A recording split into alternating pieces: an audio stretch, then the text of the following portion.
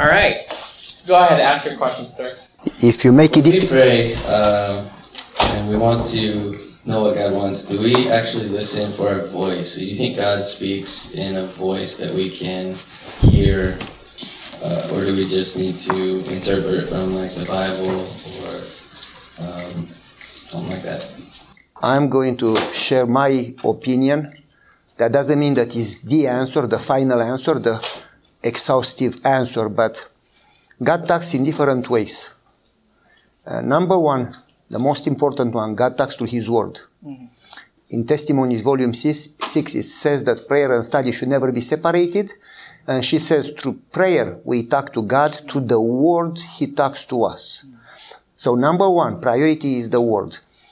And many people would like just to pray or just to study, but they don't understand that these things go together.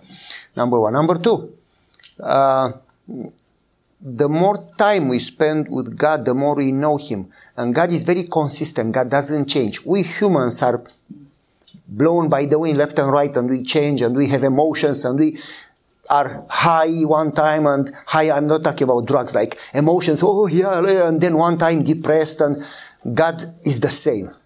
He knows what you do. He knows what you are going to do tomorrow. And He still loves you. And He still chose to die for you. And He doesn't change that. And the way He treats you and everything. And so, basically, the more you get to know God, how He works, the more you understand when He works. And that's an answer. Amen. But number three, very interesting. God does talk different ways. Like in the past and in the present. He talks to people through dreams, and through circumstances, and through providence, and so on and so forth. He would close doors, open doors, and this is what I have to say here. Those things have to be verified with the Bible. If somebody comes, oh, I had a dream, from now on I can cheat on my spouse. That's not from God. You follow me? It has to be supported by the Bible. However, saying that, when God talks to you through those ways, I'm talking about providence. People come to me, I know I got, literally somebody said to me, I got to marry this girl because I prayed if the light would turn red when I get there, and the light turned red. Yeah. I told him, I said, brother, you need to pray a lot more. But anyway, what I'm trying to say, when God works to providence, things don't happen in a natural, normal way. Things happen in ways that normally would make no sense, no logic, no human intervention, happen in a way that even if you are blind, you see it, if you are deaf, you hear it. So when God really speaks, you will hear it. Amen. I have a problem with your question, and now let me tell you the problem.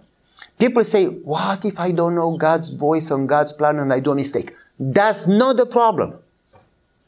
God doesn't consider, God winks to ignorance. God closes His eyes when you do a mistake or you go in the wrong direction because you don't know. The problem I have is not to people that don't know, but to people that know, and yet they try to convince God to bless their plan and to go their way.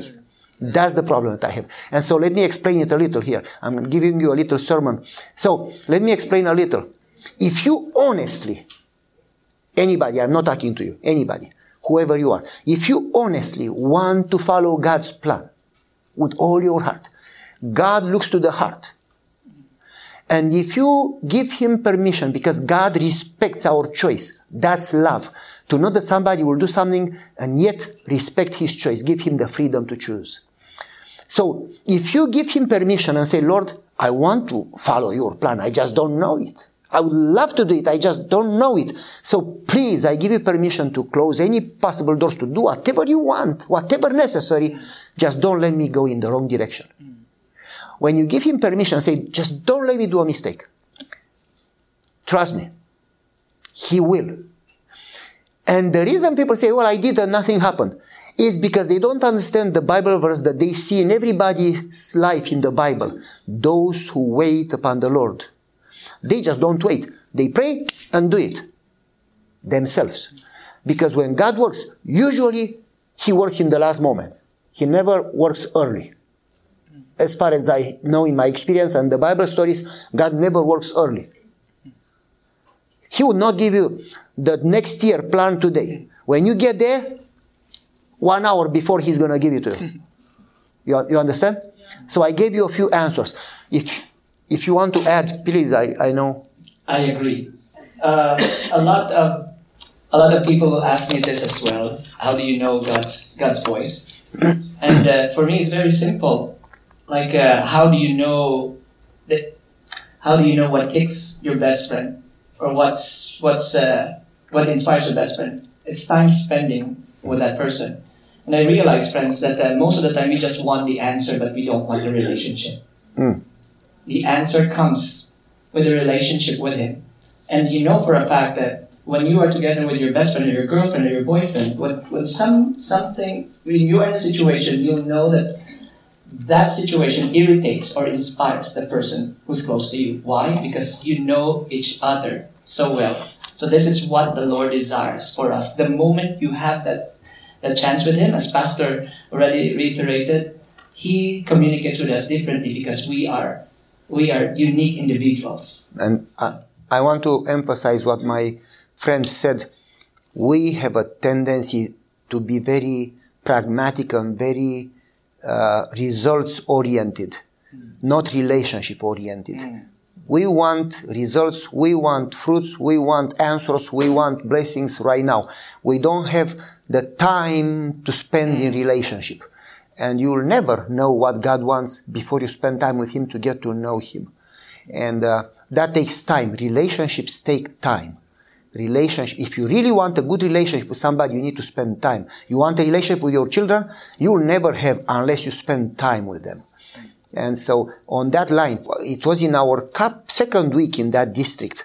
And we always believe in relationships. We have seen good results with our churches because of the relationship, not the sermons, not the programs. Those are important, but not. 1,000 sermons didn't unite the church as a tomato fight that we had at our house, or a snowball fight, or a water slide. When people come and spend time and have activities and pray and share and stay around the bonfire, and that's when people connect. Relationship, do things together, go in a mission trip together, do things together. And so we invited people over. And brother, that Thursday, we bought our first furniture since we were in America. Ooh. We were like, watch it. It was 3,000. First furniture. And they came and it was raining, mud, outside, dirty. And the kids of one lady that had no husband, on my new couch, without taking their shoes off, with mud, they jumped and they started to jump. Oh, heaven. My stomach started to go this way, and when I get angry, my ears turn instantly red. I was ready to explode, to forget every drop of Christianity, to say, what's wrong with you? Aren't you a little educated and polite? Get off my couch, I just bought it. And I was ready. And my wife looks to my ears, and she does this. In that second, I knew I need to go to the kitchen with her. She didn't say any word in public, in front of the church members. There were over 30 people in the living room. They're crowded. Those kids screaming and jumping. My stomach exploding. She just looks to me, looks to my ears. And she says, so I said, can we wait? I go to the kitchen, say fast. I need to go and stop them. And she says, do you love people? Yes. You sure about it? Yes. More than furniture. I said, well. And she said, think about it. Do you want to save furniture or you want to save people? You need to make a decision tonight. Brother, when she said that, my legs kind of became not so strong anymore because I had to choose. She says, do you want to save furniture or you want to save people? I said, Dana, but they are not connected. I can save people and yet keep the furniture. And she said, not tonight. I got so frustrated. And she says, go in the backyard, take 5 minutes, go and pray alone. And let me deal with it. I knew that if I don't do that, it's going to be a mess. So I went in the backyard praying. She took cookies. She went to those kids, gave them a hug and gave them cookies and called them to the kitchen. If you want to eat more, come over. And she solved the problem without any conflict. Next Sabbath, the lady came to me crying. She hugged me like 1,000,000 times. And she said, my husband left me. He never takes care of the children. I failed to discipline them because they want to go to him because he gives them gifts. And she says, when they started to jump on your couch, I felt miserable and I was afraid to discipline them because they say, well, I want to go to daddy. And she said, I knew that you would just come and scream and tell me to discipline my kids. And yet, you said nothing. You went to the kitchen to help your wife. So kind. So kind. And your wife hugged them and loved them as Jesus loves people. Amen. And that lady loved us, and she told the whole church, what a patient pastor. You get the picture? How did I know when my wife looked to me and what she wanted? How did she know me? How did she know about the children? How did she know? When you spend time with God and time with somebody, all these things, you start to see, you feel them. You basically, all those things happen naturally. Oh, wow. So that answer your question? Imagine if we have 10 questions, that's 10 little sermons. We're actually half away from the time. So, anyone else?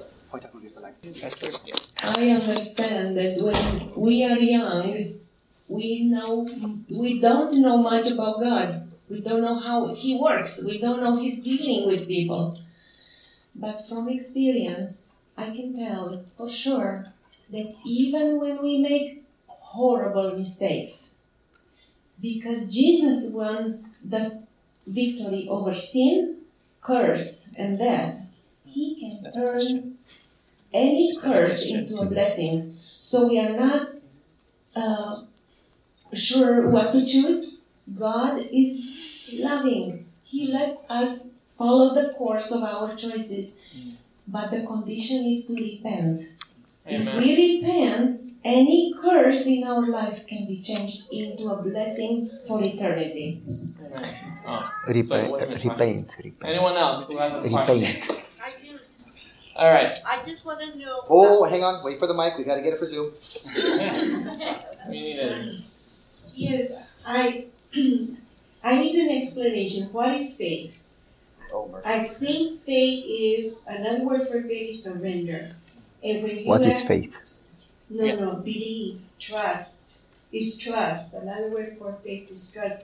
But is it true that when you trust the Lord and you ask for more faith, you're going to have more trials? So we know that it's not a joke. It's just that you have a good point. You pray for faith and you get trials. My friend, you want to start the answer? I started last time. You always start. So, what is faith? If you look carefully in Hebrews chapter 11, the chapter of faith, if you look carefully, it says in the beginning, verse 7, 8, 9, 10, somewhere there, it says that by faith, listen carefully now, they were saved from the sword by faith. They were saved from the lions, then by faith. They were saved from the fire by faith. They were saved from the animals by faith. And then you go in the same chapter to verse 25 and 30. It says, by faith they were killed with the sword, by faith they were eaten by animals, by faith they were... So what is faith? Is faith saving you or killing you, giving you trials and problems? Neither. Faith has nothing to do with those things. We think that faith is to solve problems. You had faith, that's the reason God worked. You didn't have faith, that's the reason you suffer. Faith has nothing to do with those things. Faith has more to do with relationship. Basically, I'm going to go and talk a little nonsense. If you call my wife and says, I saw him taking drugs. I saw him with a girl. They were hugging each other. My wife is going to shake her head and say, I know him so well. If you told me that he talked too much, I would believe you. But if you told me those things, I know him. I have faith in him. What is faith? It's a relationship that leads to a degree of knowledge, of knowing somebody. To the degree that you cannot see that person, you know what to expect and you trust that person. Do you follow me? Let me explain a little what I said.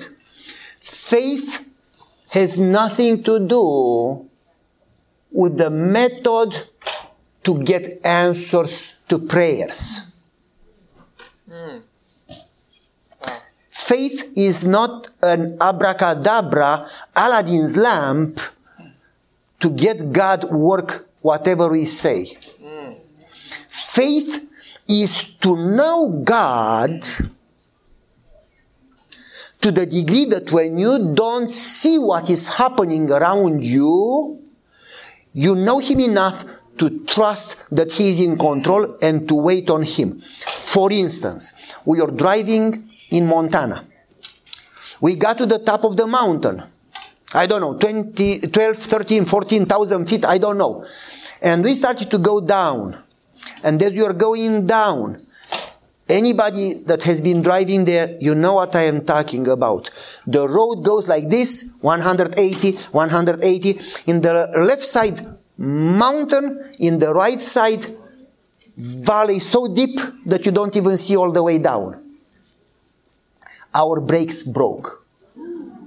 When you drive a van with no brakes down the mountain, and you have your wife, 2 kids, and a friend with you, imagine the terror. Our friend, Mr. Ralph, grabbed that handle in front at the passenger side. You know what I'm talking about? And he was like white, the face. His hair was like in movies. You know. My wife was crying, quiet but sobbing. And the kids were playing video games. Next. Next. And Ralph says, "How can you play?" And Dad is driving. We have been through snow. We have been through tornado. We have been through a flood that was as tall as the windshield. Dad is driving and the angels are with him. You should know that by now. Wow. That's faith. You understand what is faith? They didn't have any proof, any mathematical logic or whatever physics to know what was going to happen. But they knew me. And they said, Dad is driving and the angels are with him. And you should know that. That's faith. What we did by God's grace, nonsense, end of the story, because you may be curious and doesn't answer your question. I prayed and then I said, I'm going to ruin a transmission and some tires, but save 5 lives. So I put it in a lower gear. It did destroy the transmission. And I put the wheels in the left side on the curb and kept them like this until the tires just were totally ruined, until the van slowed down and we could stop. And then somebody told us and so on and so forth. But nothing happened. And the kids said at the end of the story, when we were at the place where they were fixing the car, the kids looked to each other and to Mr. Alpha and they say, we told you? That's faith. How could they have known that? When you know God enough that you don't see what is going on, you don't see him working, but you say, he is at the wheel. That's faith. Amen. I agree. We're good? Very good. All right. We're 6 minutes left, so probably one more question because it gets longer. I love it. Raise your hand all the way there. There you go. Thank you, Pastor. Pastor, if you can go back to the topic of prayer, I have a question. When we ask something from God, how specific that request must be? Generic prayers are prayers that we don't care about. When you say, forgive my sins, that's when you don't say anything. When you say, thank you for your blessings, that's when you don't say anything. Don't expect an answer. When you say, Lord, be with the poor, that says nothing. That means that I don't care for the poor. Lord, may the gospel be preached in the whole world. That's, excuse me, baloney. Prayers that get an answer are only specific prayers. I am praying for my church. No, that's not the prayer you should pray. When you pray for the church, you take every name. You are specific. When you confess your sin, you name it. When you praise the Lord for the blessings, you name it. Lord, I lost my passport. I prayed. I found it under the carpet. Thank you. You are specific. Praise the Lord, oh my soul, and do not forget any of his benefits. God told Moses in Deuteronomy, write these things and read them to their children again and again, so they shall not forget what I have done for them. Ellen White says, we have nothing to fear unless we forget. Also, in a letter that she sent to somebody that says, how can I grow in faith and trust God in trials? She says, every time you pray, write it down. Journal it, write it down, and when you struggle, look to previous answered prayers, how God has worked for you in the past. And as you see how God has worked in the past, it's going to give you strength for the present trials. Basically, prayers must be specific. That's the reason specific, real prayers take time. Because generic, it takes 15 seconds. Lord, be with the church, be with the poor, be with the gospel. Amen. And what we do when we pray generic, we throw back to God what He gave us to do. Okay, that was a short answer. Thank you, Pastor. Thank you so much. Yeah, I think I just like to add to what Pastor Goia has talked about. And most of the time, especially when I was starting with the prayer ministry, all the while I thought that prayer is just like a science to twist the arm of God to get answers. But actually, it is really a way to know His will. Because His will is way better than the answers that you want. And I guess one of the most favorite prayer quotes that I encountered is that thing that I read last time. What is prayer and what is the purpose of it? It is expressing your consent to the Lord, what He is willing to do. So let me add a little. The Spirit of Prophecy says that our prayers are not to inform God. He knows everything. So what can you tell Him that He doesn't know? Oh, let me tell you, Lord, you don't know. Let me explain. He knows everything. In fact, when He says, in Romania, He says, He shows me from afar. But in Hebrew, I don't know the word in English, the verse, but in Hebrew it says, He knows my thoughts from afar before they are formed. God knows your thoughts before you think it, before they are formed. So what can you tell Him that He doesn't know? Therefore, when you talk to Him, you don't talk to tell Him what to do or what is going on. You talk to Him so He can tell you what is going on and you can know Him. So prayer is, number one, to know God and His plans. Number two, to build relationship.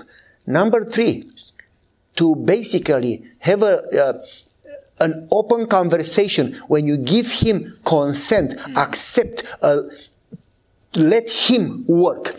And we have a tendency to say it but not mean it. For instance, we say, may your will be done. But then we act on it.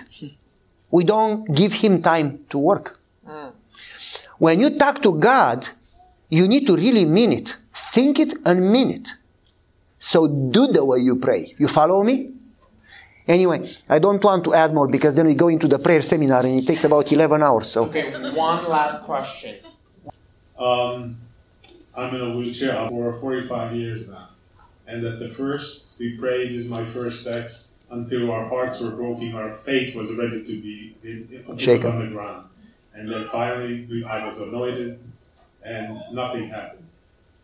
And now, read from Ellen White that God is displeased when we do not place the highest demand upon His goodness. I'm paraphrasing. And so is it advisable or okay to pray, Lord, just heal me partially, but nobody sees, my struggles that nobody sees. I'm the only one who suffers. And I'm saying, Lord, just that part of my life, just heal it, let nothing happen. So this is a tough one. I'm not sure I have an answer.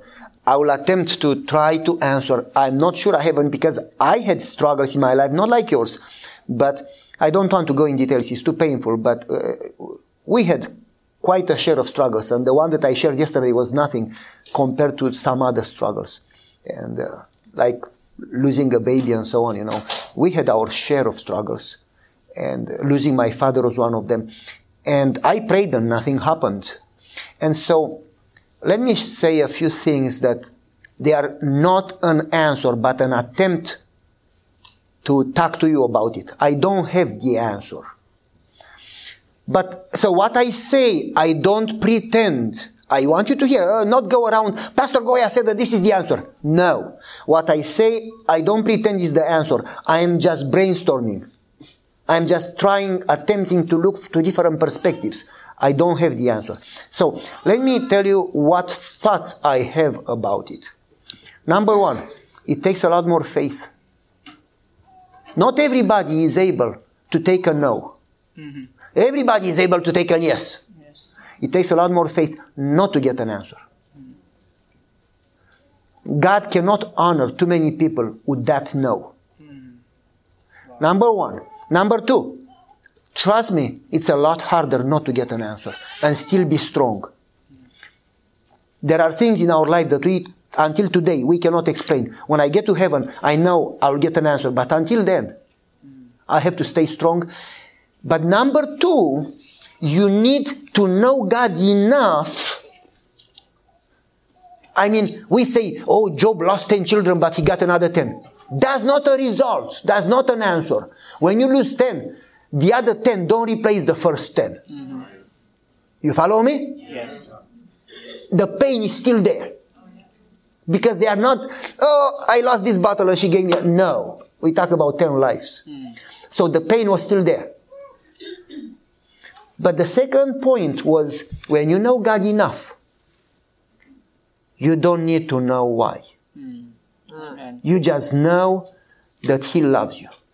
And that, listen carefully, He lost more on the cross for you. Yes.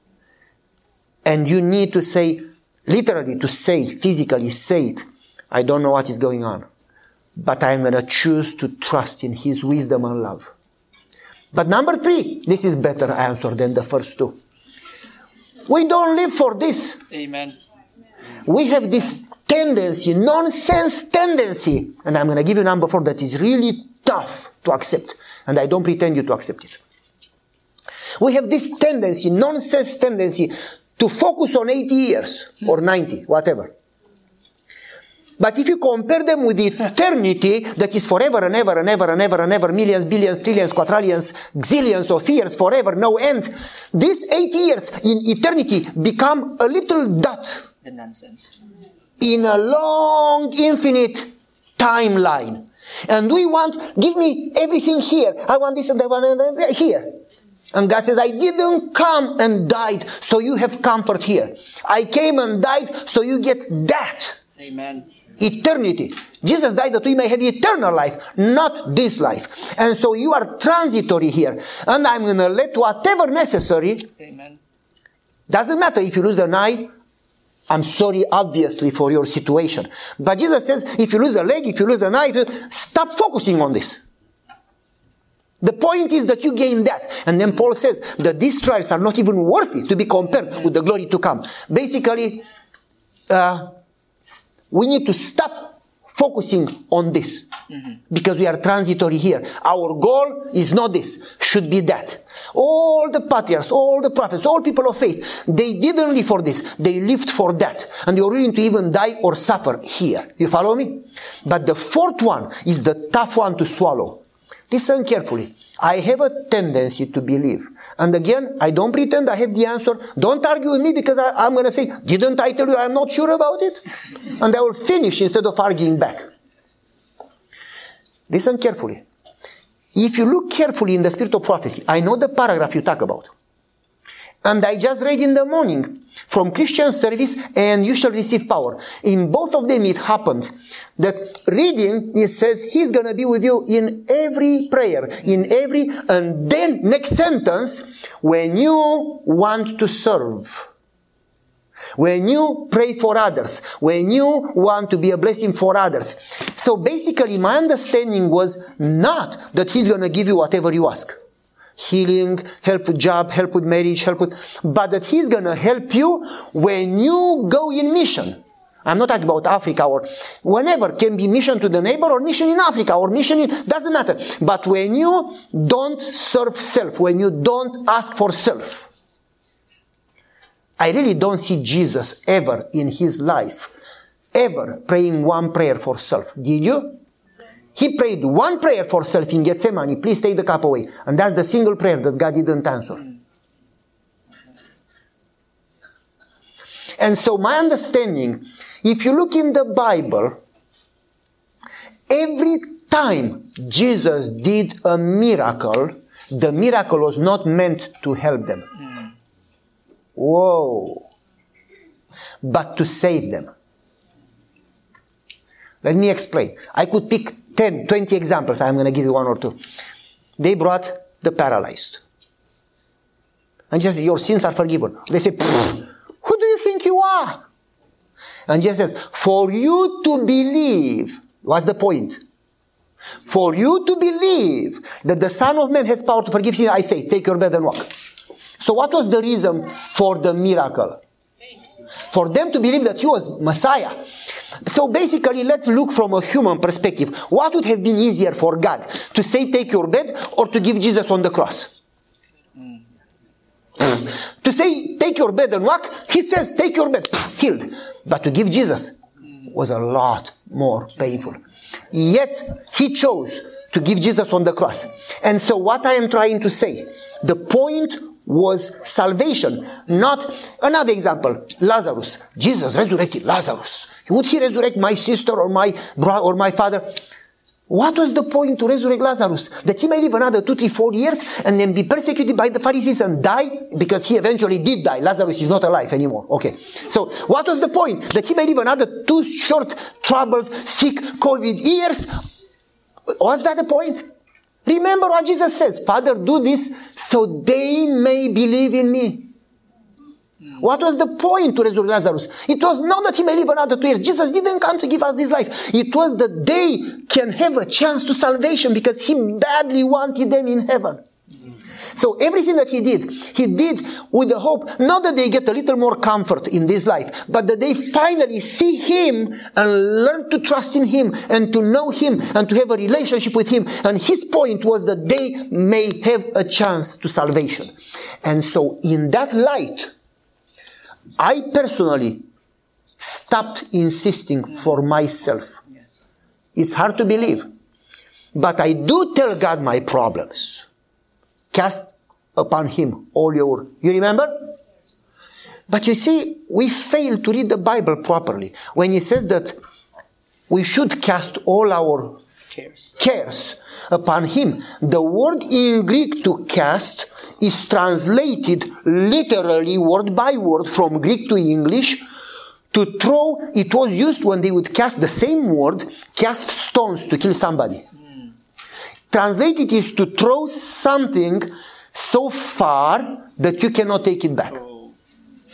To cast your problems upon Jesus is to give them to him and you don't take them back and keep carrying them on your back. You give them to him and you remember, he doesn't forget. We have a tendency to think that if we don't tell him again and again and again, he may forget. He doesn't. You forget. He doesn't. And if you want to answer, he will, in his time, in his way. And if he says no, he says, my grace. Paul the apostle said, please Lord.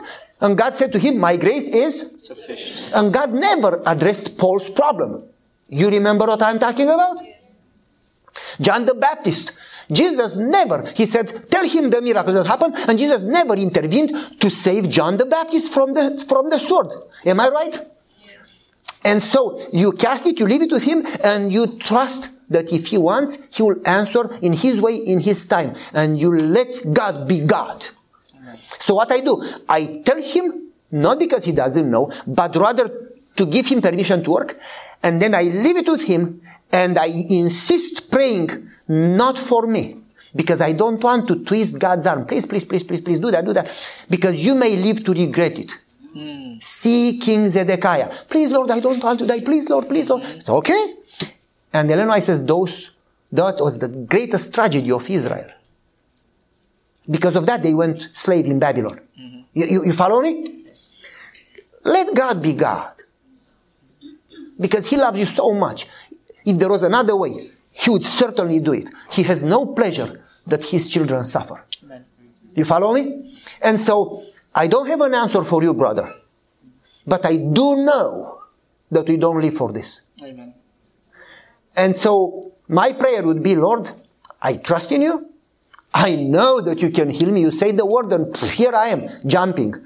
I know that you can heal me. However, may your will be done. But my prayer is not going to be for me anymore, Lord, because you already know, I already prayed. This is my prayer. Wherever I am, I know you can use a donkey. You can use a stone. So you certainly, in my situation, can use me. Show me what to do. And I'm going to keep praying this prayer. How to save others. So I learned in my situation, when I pray for me a lot, the more I pray, the more problems I get. Literally. And the more I pray, the more depressed I get. And when I stop praying for me, I give it to Jesus and say, I'm gonna trust you. And stop it, and then move and pray for others. Listen carefully, the nonsense that I say now. The more I pray for others, not only that I get answers for them, amazing answers, but the more my problems get solved. Literally. So I learned that I don't need to address them too much. The more I focus on others, the more God can focus on me. So I don't have to focus on self. There is a quotation that says, God called you to serve, period. And then she continues, if you keep serving, He will fight for you and defend you and work for you. You don't need to. And so, now let me ask you, you say, Pastor, that I should pray only one time for me? No. I don't know how long you should pray for you. But I do know that when I pray, I ask God how to pray. Because Romans 8 says that we don't know how to pray. So I say, Lord, this is a serious problem. It's cancer. Inspire me how much I should talk to you about it. And you say, Pastor, that's nonsense. God, you said that God already knows. You don't need to tell Him 2,000 times. Listen carefully. For instance, for this problem, I decide, turn it off. For this problem, I decide to pray a month, as it was for children in Norway, those that heard the story. For this problem, I decide to pray a week, and for this one time. How do I know how long? I don't. I just look how serious is the problem, and I ask Him how much I should stay on it. Why do I pray more times, like a month? Is because He doesn't know or to convince Him? No. But because that situation, God may require me to do something, and I need to pray long enough to be tuned to whatever He says. Because when God talks, He talks big. And if you don't spend enough time with Him, you are not going to do it. You are not going to get it. It's like He says, build an ark. That's really big. It's like He says, go to war with 300 soldiers and no sword. You got to be crazy to do that. So I pray enough not to convince Him. Brother, turn it off. I pray enough not to convince Him, but to make sure that I am so connected that when He tells me what is my part, I am so connected that I do whatever crazy He says. Not that God is crazy. Don't get me wrong. But because for the human mind doesn't make sense. I mean, what sense would make Moses alone to go before Pharaoh? Pharaoh could have killed him. So you need to pray enough to be ready when God says something big to hear and do without questions. So when I pray long for something, I don't pray to convince God, but rather to be ready. Okay, I think I gave you about 5 answers. Amen. Wow. Thank you, Pastor Goia and Brother Jen for answering your question. With that in mind, we'll have a 7-minute break, and before that, let's pray again. Let's bow our heads. Father God in heaven, thank you again for being with us. Lord, there's a lot of questions that we have in our heart. Some of us might not have been able to say, but Lord, please be with us, and if there's something answered there, that you will reveal it to us. Maybe it's not going to be here. Maybe when you come, we'll find out why. But let us trust in you until the end. Thank you, Father, for this time. In Jesus' name. Amen. This media was brought to you by Audioverse, a website dedicated to spreading God's Word through free sermon audio and much more. If you would like to know more about Audioverse, or if you would like to listen to more sermons, please visit www.audioverse.org.